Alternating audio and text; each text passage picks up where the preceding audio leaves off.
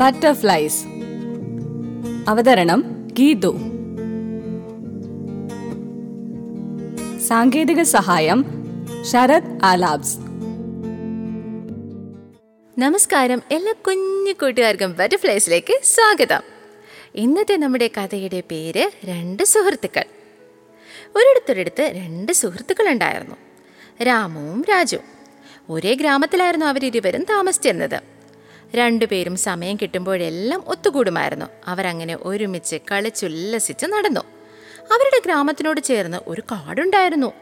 വന്യമൃഗങ്ങളെല്ലാമുള്ള ഒരു വലിയ കാടായിരുന്നു അത്.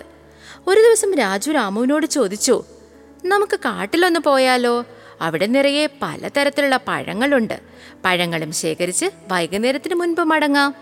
ഇത് കേട്ട രാമുവിനും സന്തോഷമായി. അവൻ പറഞ്ഞു, തീർച്ചയായും നമുക്ക് പോകാം. എനിക്കും കാട്ടിൽ പോകുന്നത് ഭയങ്കര ഇഷ്ടമാണ്. കൂടാതെ നമുക്ക് പഴങ്ങളൊക്കെ കഴിക്കാമല്ലോ. അങ്ങനെ അവരിരുവരും കൂടി കാട്ടിലേക്ക് പുറപ്പെട്ടു. യാത്രക്കിടയിൽ രാജു രാമുവിനോട് പറഞ്ഞു, നമ്മൾ കാട്ടിലേക്കാണ് പോകുന്നത്. വളരെയധികം സൂക്ഷിക്കണം.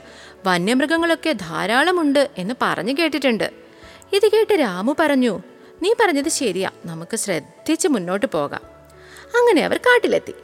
അവിടെ മരങ്ങളിൽ നിറയെ പലതരത്തിലുള്ള പഴങ്ങൾ നിൽക്കുന്നു. ഇത് കണ്ട രാജുവും രാമുവും അത്ഭുതപ്പെട്ടു. അവർ പഴങ്ങൾ ശേഖരിക്കാനായി തുടങ്ങി. അവരുടെ മുഴുവൻ ശ്രദ്ധയും പഴങ്ങൾ ശേഖരിക്കുന്നതിൽ മാത്രമായിരുന്നു. അപ്പോൾ പുറകിലൊരു ശബ്ദം. അവർ ശബ്ദം കേട്ട ഭാഗത്തേക്ക് നോക്കി. അതാ ഒരു കരടി. അതവരുടെ അടുത്തേക്ക് വരുന്നു. ഇത് കണ്ട രാജുവും രാമുവും ഓടി. മരത്തിൽ കയറാനറിയാവുന്ന രാജു രാമുവിനെ ഒന്ന് തിരിഞ്ഞു പോലും നോക്കാതെ ഒരു മരത്തിൽ ഓടിക്കയറി. എന്നാൽ രാമുവിനാകട്ടെ മരത്തിൽ കയറാൻ അറിയില്ലായിരുന്നു. കരടി രാമുവിൻ്റെ അടുത്ത് എത്താറായി. എന്ത് ചെയ്യണമെന്നറിയാതെ അവൻ വിഷമിച്ചു. അപ്പോഴാണ് പണ്ട് മുത്തശ്ശി പറഞ്ഞു കൊടുത്തത് അവന് ഓർമ്മ വന്നത്. കരടി ഒരിക്കലും ജീവനില്ലാത്തവയെ ഭക്ഷിക്കുകയില്ല. അവൻ മറ്റൊന്നും ചിന്തിക്കാതെ നിലത്ത് കിടന്നു. കരടി അടുത്തെത്തിയപ്പോൾ അവൻ കണ്ണുകളും അടച്ച് ശ്വാസം അടക്കി പിടിച്ച് ജീവനില്ലാത്ത പോലെ അനങ്ങാതെ കിടന്നു. കരടി അവൻ്റെ കൈയും കാലും ചെവിയും ഒക്കെ മണപ്പിച്ചു. ജീവനില്ല എന്ന് ഉറപ്പിച്ച ശേഷം കരടി അവിടെ നിന്നും ഓടിപ്പോയി. രാജു മരത്തിൻ്റെ മുകളിൽ നിന്ന് ഇതെല്ലാം കാണുന്നുണ്ടായിരുന്നു. കരടി പോയി കഴിഞ്ഞു എന്നുറപ്പായപ്പോൾ രാജു മരത്തിൽ നിന്നും പതിയെ താഴെ ഇറങ്ങി.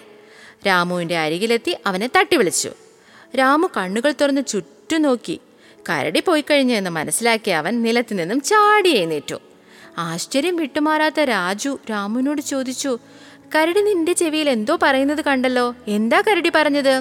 ഇത് കേട്ട രാമു ചിരിച്ചുകൊണ്ട് പറഞ്ഞു, അതോ, ആപത്തിൽ സഹായിക്കാതെ സ്വന്തം കാര്യം മാത്രം നോക്കിപ്പോകുന്ന സുഹൃത്തിനെ ഒരിക്കലും വിശ്വസിക്കരുത് എന്നാണ് കരടി എന്നോട് പറഞ്ഞത്. രാമുവിൻ്റെ മറുപടി കേട്ട രാജു ഇളിഭ്യനായി ഒന്നും പറയാനാകാതെ തലകുനിച്ച് നിന്നു. അപ്പോൾ ഇതിൽ നിന്നും എന്ത് ഗുണപാഠമാണ് കിട്ടുന്നത്? ഏത് സാഹചര്യത്തിലും നമ്മോടൊപ്പം നിൽക്കുകയും പിന്തുണയ്ക്കുകയും ചെയ്യുന്നവരാണ് യഥാർത്ഥ സുഹൃത്തുക്കൾ, അല്ലേ? അപ്പോൾ എല്ലാ കൂട്ടുകാർക്കും ഈ കഥ ഇഷ്ടമായെന്നും ഇതിലെ ഗുണപാഠം മനസ്സിലായെന്നും വിശ്വസിക്കുന്നു. വീണ്ടും അടുത്താഴ്ച പുതിയൊരു കഥയുമായി കാണാം. എല്ലാ കുഞ്ഞു കൂട്ടുകാർക്കും തൽക്കാലം വിട പറയുന്നു ഗീതു. ബട്ടർഫ്ലൈസ് അവതരിപ്പിച്ചത് ഗീതു.